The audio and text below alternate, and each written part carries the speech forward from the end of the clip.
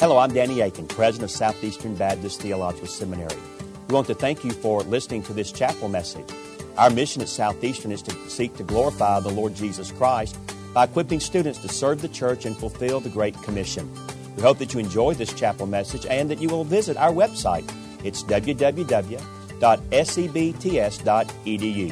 There you can learn more about our school and what the Lord is doing here. We hope you enjoyed the message. Thank you for being a part of what we're doing here. If you have your Bibles, please turn to Psalm 110. Psalm 110.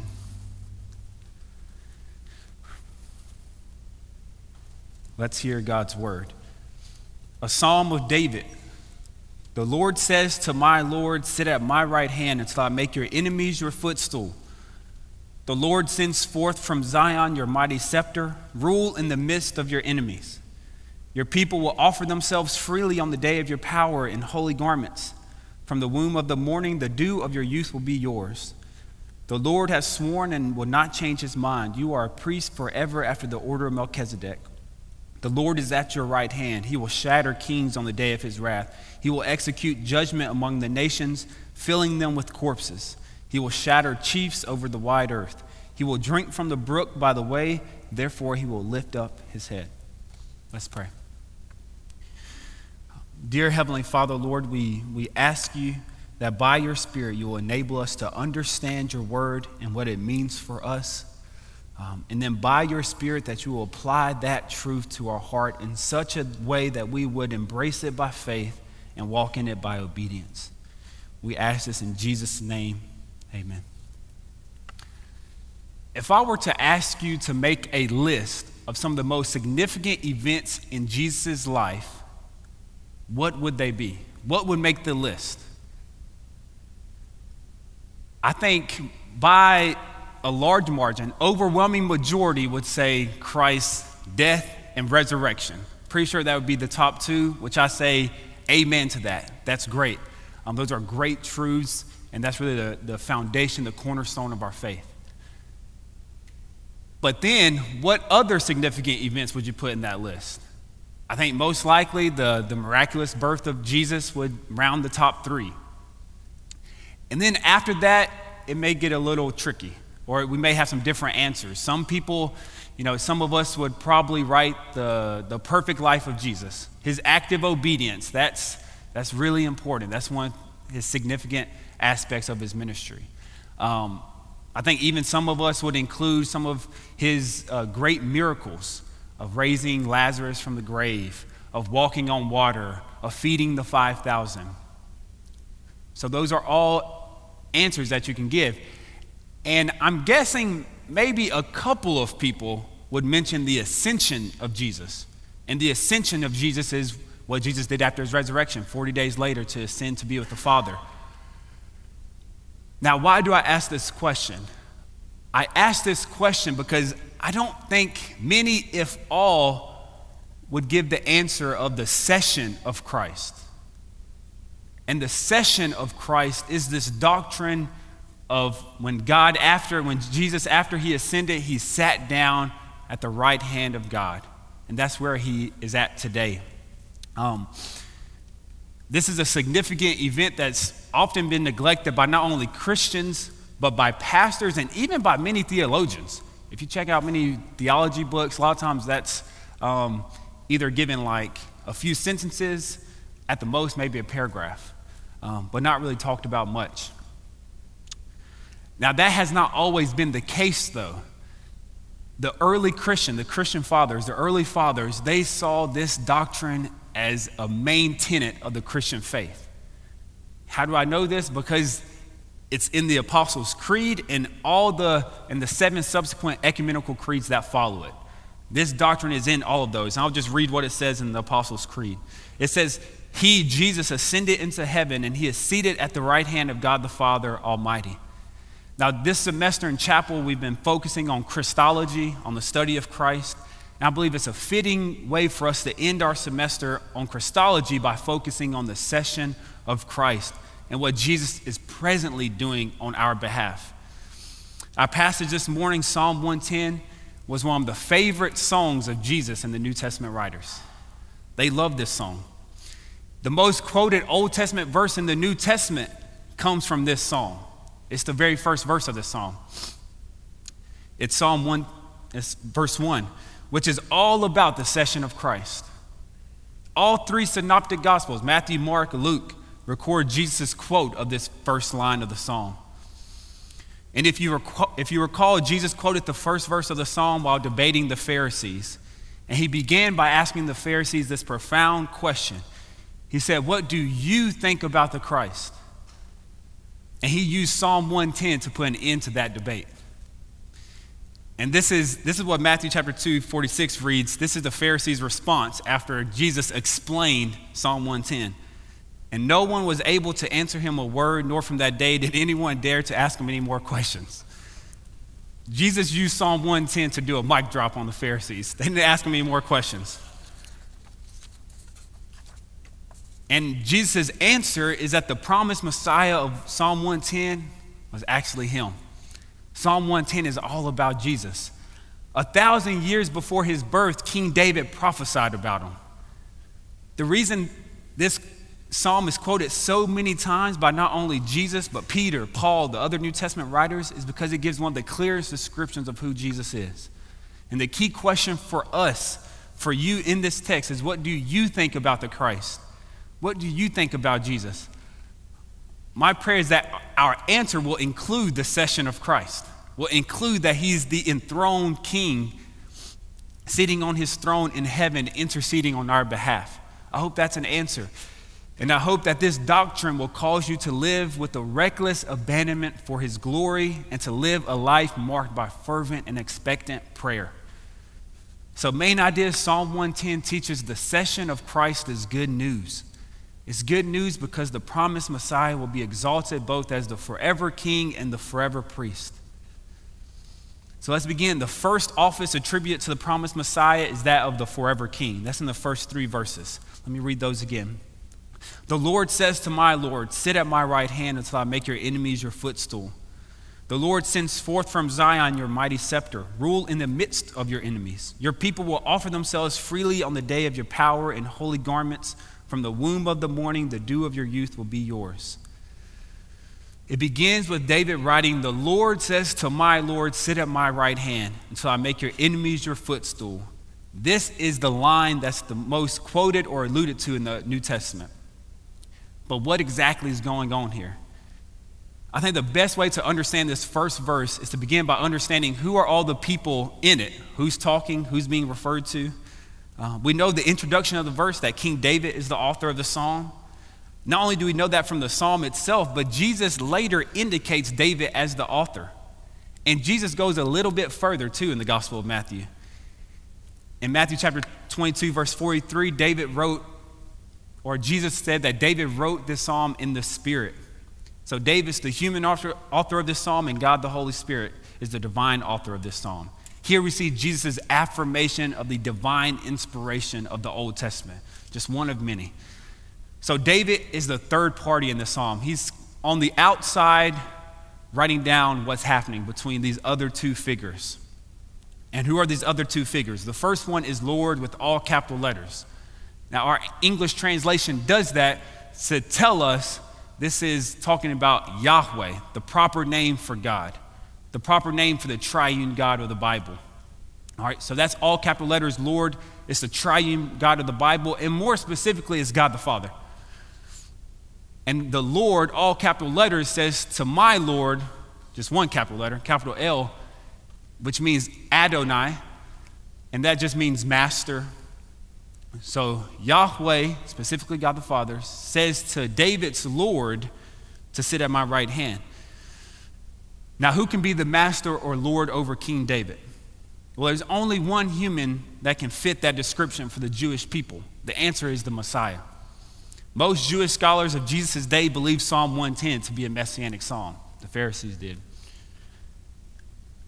And to summarize, so David's writing, he's recording Yahweh, the triune God of the Bible, specifically God the Father, speaking to the Messiah, God the Son. And this is where Jesus' mic drop comes into play. Turn with me to Matthew chapter 22, verse 41. Or just hear me read it. Now, while the Pharisees were gathered together, Jesus asked them a question, saying, "What do you think about the Christ? Whose son is he?" They said to him, "The son of David." He said to them, "How is it then that David in the Spirit calls him Lord, saying," and here's our Psalm 110, verse 1, "The Lord said to my Lord, sit at my right hand until I put your enemies under your feet." Then Jesus goes back, "If David then calls him Lord, how is he his son?" And no one was able to answer him a word, nor from that day did anyone dare to ask him any more questions. So Jesus asked the Pharisees what they thought about the Messiah. They knew their Bible, so they gave him the right answer. They said the Messiah would be the son of David. And they're right. The Messiah will come through the family lineage of King David. But what they forgot is that Jesus is also God. And that's the question that they couldn't really wrap their heads around. Because Jesus asked them, well, why did David say to my Lord? Psalm 110. How can the Messiah be both before and after David? They got the whole after David part, but how can the Messiah be before David? And we know what the answer is, right? We know the answer is because Jesus is fully God and fully man. That's how. That's why Paul can write in Colossians 1:15 that all things were created by Jesus. Jesus has and will always be God.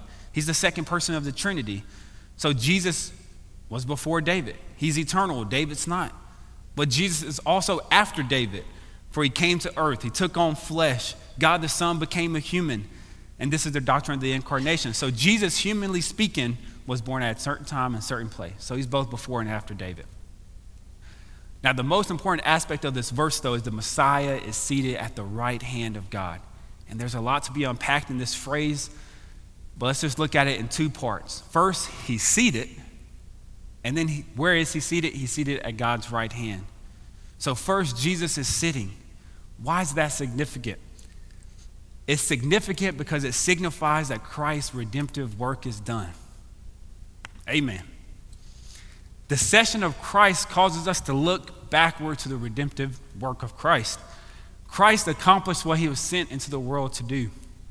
He's taken on flesh. He's lived the perfect life required by God. He's died the death in place of sinners. He's risen from the grave. Everything that is needed for redemption to be accomplished is done. Christ has paid it all. Amen. That is why Jesus is able to say, "It is finished." Now that he has done it all, he's ready to sit and to be publicly coronated as the forever king of the entire cosmos. Now, this picture makes me think of whenever I was growing up, and my dad would come home after work. Now, my dad, he was an HVAC technician. He could pretty much fix any household appliance. And he would usually work 6 or 7 days a week, usually long hours. He wouldn't get home until dark. When he would get home, we would eat dinner as a family. Then right after we eat, he would go to his big recliner and sit down, all right? And we would joke as kids that was our dad's throne, all right? And what it was kind of, when I see that picture, what that means is my dad just worked a really long, hard day. And the reason he's able to sit down and chill is because he just completed his work. The work for the day is done. And I have that imagery. Like my dad, Jesus sat down on his throne because the work is done. Now, unlike my dad sat down so that he could actually rest a little bit. He wants to spend time with us, but he needed to rest. But Jesus isn't sitting down to rest. For what we're about to see, he's going to be constantly active as he's sitting on this throne. So Jesus sitting reminds us of the past redemptive work he accomplished on our behalf. Second, Jesus sits at God's right hand. This signifies Jesus' authority and power. The right hand is a place of prominence. In a way, God the Father is handing over the reins of the kingdom to Christ in this very public way. King Jesus' reign has begun. Now, when Jesus was born, the king had arrived. In his life, death, and resurrection, the king redeemed his people. But here at the session of Christ, the king is ruling. And you don't want to just stop the story of Christ's resurrection because you missed the whole part of Christ ruling, okay? And that's a big part. We want to know that Christ reigns over all creation. He's reigning right now. Now, what do kings do? They reign. Jesus reigns. As we speak, he's reigning as king over the entire cosmos. And the rest of the verses in this first section are about how there are only two types of people under the rule and reign of King Jesus. And yes, everybody is under the rule and reign of Jesus, okay? We all fall in these two categories. The first categories are those who will be vanquished. The second category are those victorious volunteers. Firstly, there are those who oppose the rightful King Jesus. They oppose him because they want another king. I mean, that king could be yourself, that king could be your family, that king could be your job, GPA, it could be whatever that king is. Now, what happens to you when you oppose King Jesus? Well, David tells us, you become King Jesus' footstool, and nobody wants to be a footstool. This imagery depicts an ancient ritual of kings of old in which the victor king will put his foot on the throat of the defeated enemy as a symbol of authority and dominance. As one of my favorite theologians put it, Shai Linne, he said, trying to fight against God is like a kid with a super soaker trying to conquer Spain. It just makes you laugh. Simply put, it's not happening. If you die in opposition to Christ, he will defeat you. Now, on the other hand, if you volunteer for the king's service, you will be victorious with him. Verse 3 states his people will offer themselves freely to the king. These are those who don't see King Jesus as an enemy, but as a savior. He has saved them from destruction. As a result, they freely offer themselves to his service. Now, what are his servants wearing? They're wearing holy garments. They're soldiers who have received the righteousness of Christ through faith. These soldiers are a kingdom of priests. I say that because holy garments are what priests wear. So who are these soldiers? I believe these soldiers are Christ's church. The church are those spirit-filled believers in Christ. Though Christ is enthroned, he sent us the Holy Spirit to empower his people. So the enthronement of Christ has to come before the Pentecost and before the pouring out of his Spirit. So church, you are victorious. Christian, you are victorious because you have the same power inside you that raised Christ from the dead. Jesus does not leave his people in defeat. Instead, he leaves them with his Holy Spirit to beat down and to overtake the gates of hell. Okay? Now, why is this good news to us? Why is Jesus sitting at the right hand of God, reigning as king forever? Why is that good news? So what? Well, let me just give you two ways that this doctrine can impact your life. First, it should spur you on to make disciples of all nations. Jesus, I believe, alluded to this psalm in the Great Commission. Let me read Matthew 28:18. And Jesus came and said to them, all authority in heaven and on earth has been given to me. Go therefore and make disciples of all nations, baptizing them in the name of the Father and the Son and the Holy Spirit, teaching them to observe all that I've commanded you, and behold, I'm with you always to the end of the age. The soon-to-be session of Christ as his reign as king, I believe, is what is the foundation for the Great Commission. We go because we know the one who has all power and authority in heaven and earth. He gives us the power. He gives us the message. We are messengers for this forever king who will never be defeated.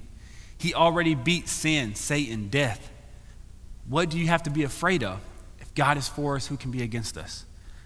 Now, this truth is good news to us as believers and as ministry leaders because we know who reigns over all things.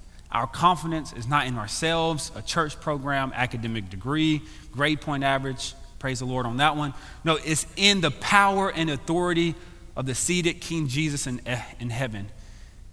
You know, he's promised to give us good gifts to the church, including pastors, teachers. Our confidence is the King who commissions us, not in our attainment of lack thereof of wealth, social status, or intellect, but our confidence is in the King who commissions us.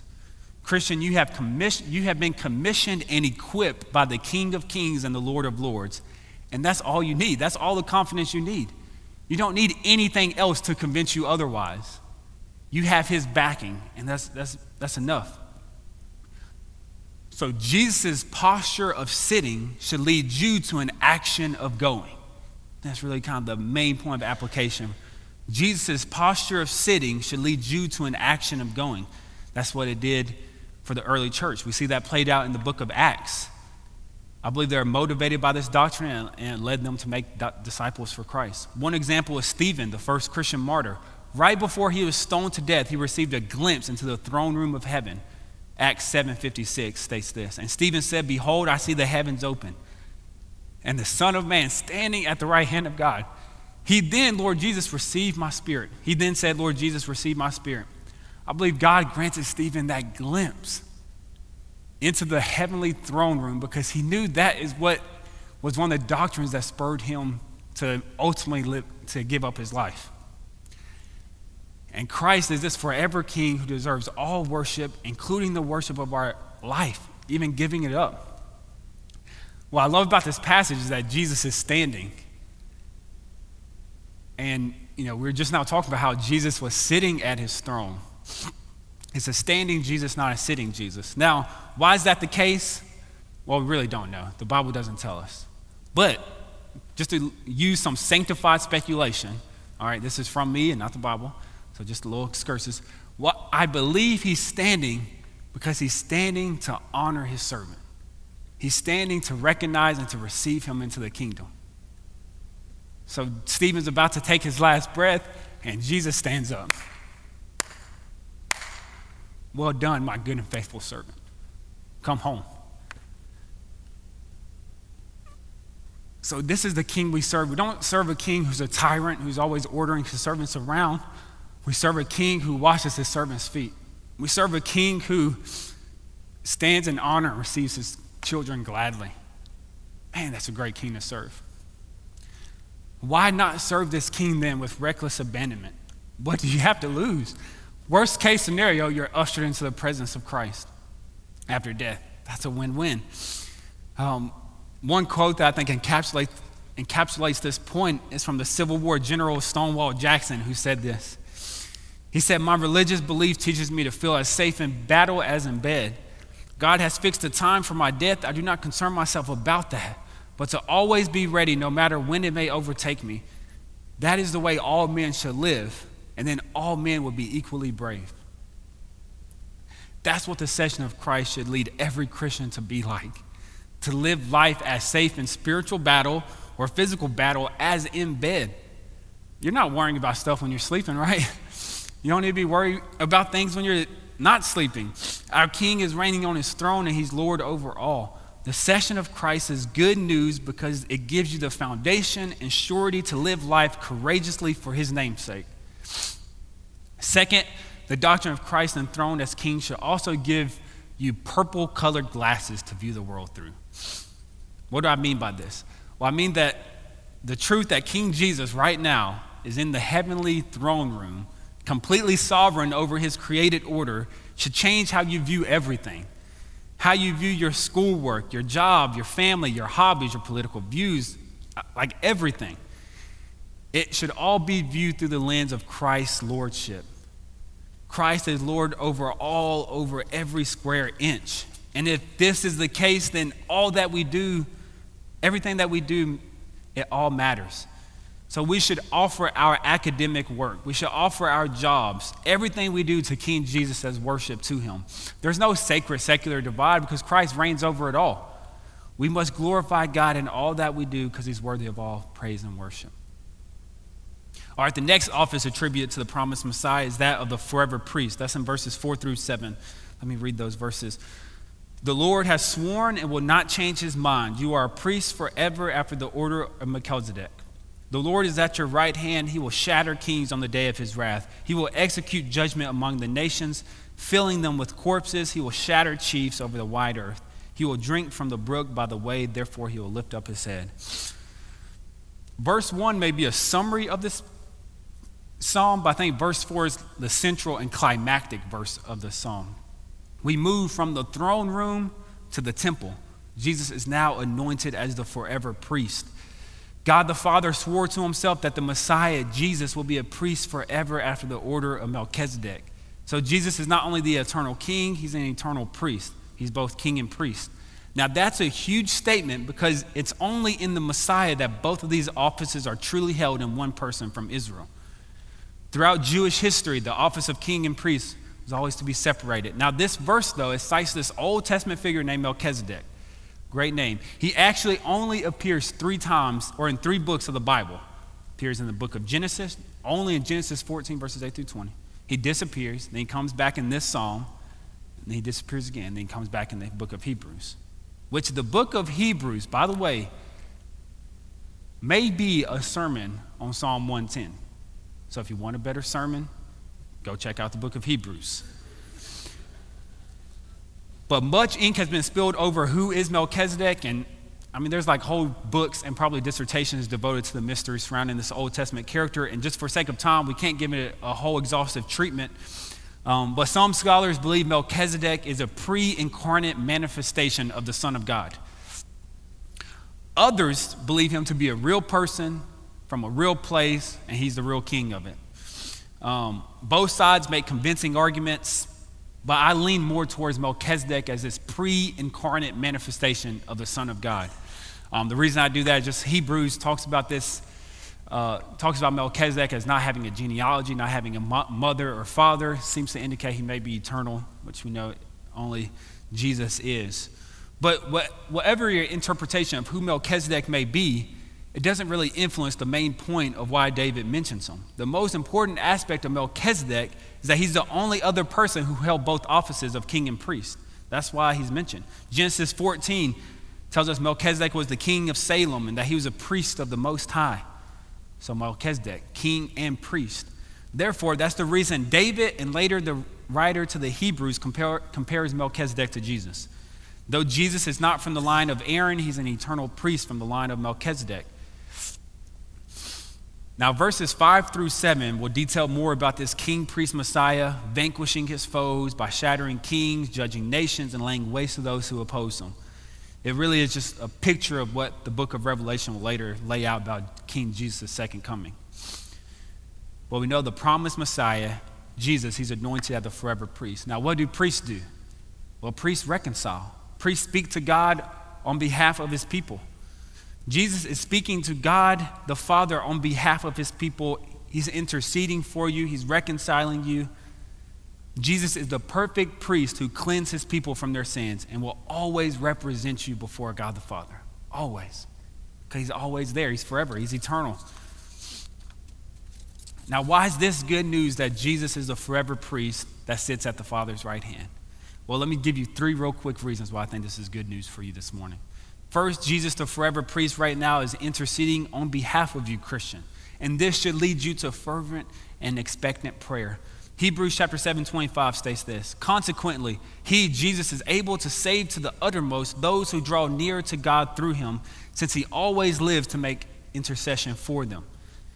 At this very moment, Jesus is making intercessory prayer on behalf of you while sitting at the right hand of God. Jesus is active. He's constantly interceding for his people. And this is great to hear, because back in the day, the high priest would only enter the Holy of Holies once a year. Jesus is so much better than that guy.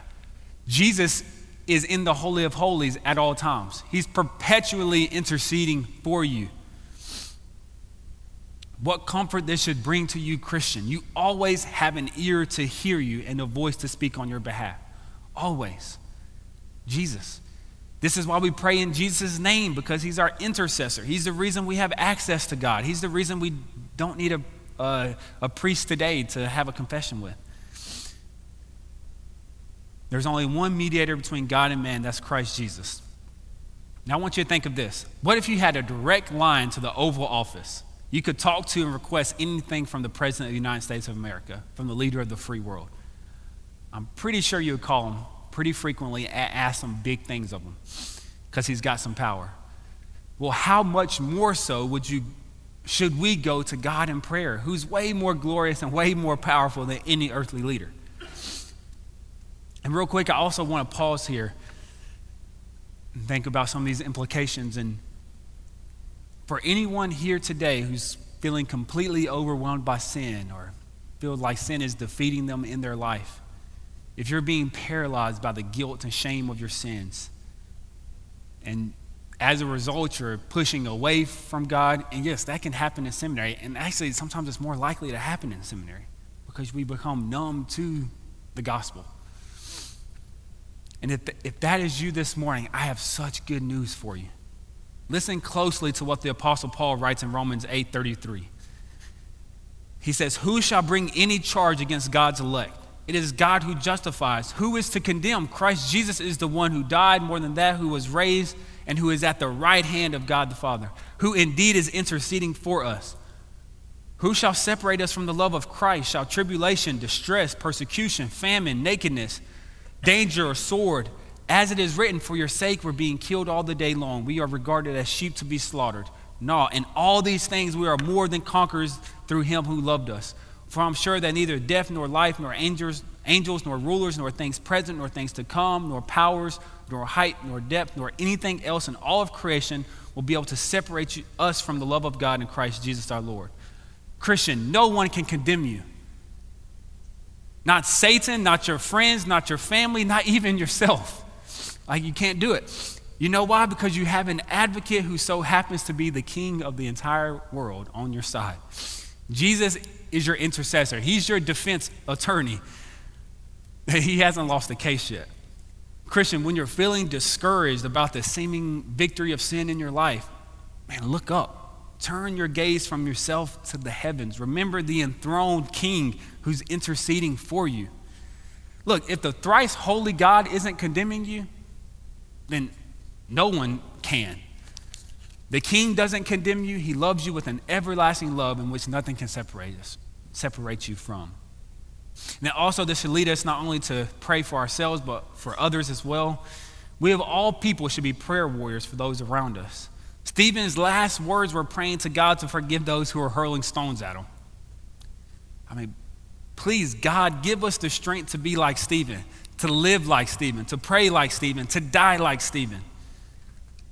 It makes me think of this text reminds me of Brother R.F. Gates. He was one of my wife's childhood pastors. He's now worshiping our Lord Jesus in heaven. I never met him, but I've heard stories upon stories about him and his love for Jesus. I've heard that he was a passionate and earnest preacher. I've also heard he was one of the most evangelistic people you will ever meet.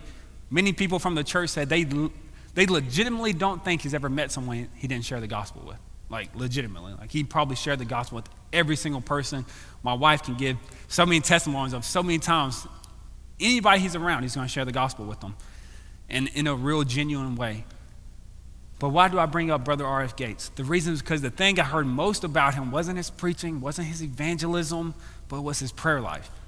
Because everyone who had been in a prayer meeting with Brother R.F. Gates remarked that he's been with the Lord. He knows he's got the Father's ear. My mother-in-law said of him one time that he breathed glory. Love that. And may the case be for us as well, that we're known as men and women of prayer, that we breathe glory. If you want to be a great preacher, I think R.F. Gates is a great example. Be a great prayer. If you want to be a great evangelist, be a great prayer. And then second, Jesus as a forever priest should remind you, Christian, of your destiny, of your true home. I don't know if you ever thought about this before, but Jesus is presently in heaven as fully human. Okay? That means a human has entered heaven and he remains there.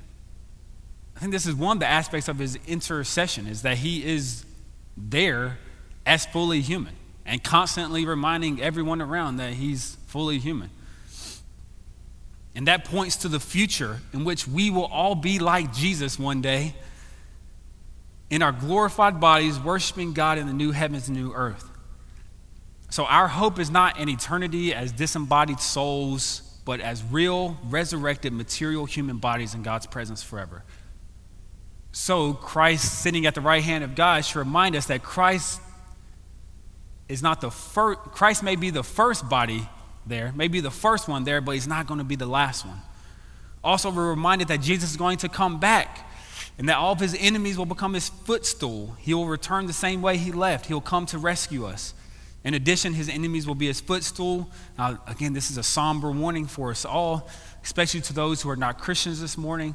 And I know that we're at a Christian school, we're at a seminary, but that doesn't mean that I'm naive enough to think there's no one here that doesn't love Jesus or has him as their Lord and Savior.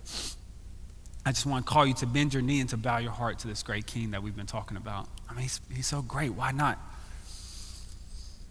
He's offering you everything. He's given up your son for you, for sinners like you.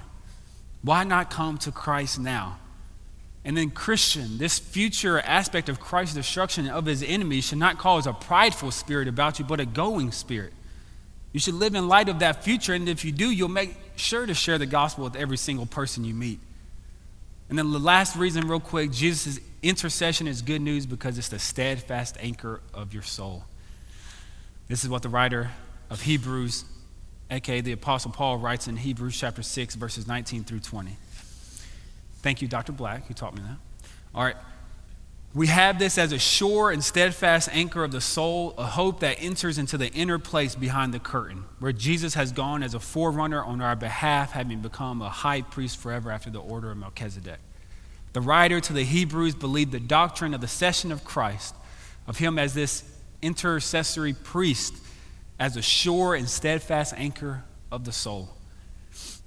What's the purpose of an anchor? Is to keep a ship safe and secure in harbor and to help control it during bad weather.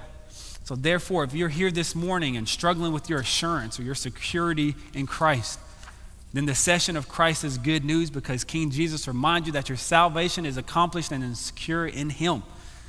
If you're here this morning, you're going through a storm and wondering whether or not you're going to be able to keep your head above water, then the session of Christ is good news for you because King Jesus is sovereign over that storm and he's interceding for you while you're in that storm. That's good news. So this doctrine, if believed and applied, can be a trusted anchor for your soul. We all need some anchors. And the Bible tells us this is one. The session of Christ is good news. It's good news because Jesus is reigning as the forever king and he's reconciling as the forever priest. This ought to be the fuel that leads us to live life on mission, on God's mission to reconcile the world to himself. Let's pray.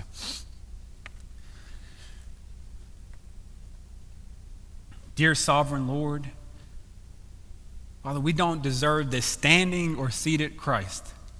But when we believed on him, you gave him to us and us to him. Grant that it be the deepest desires of our hearts all the days of our lives to see him glorified, to see him reigning in our hearts and lives, to see his will be done on earth as it is in heaven.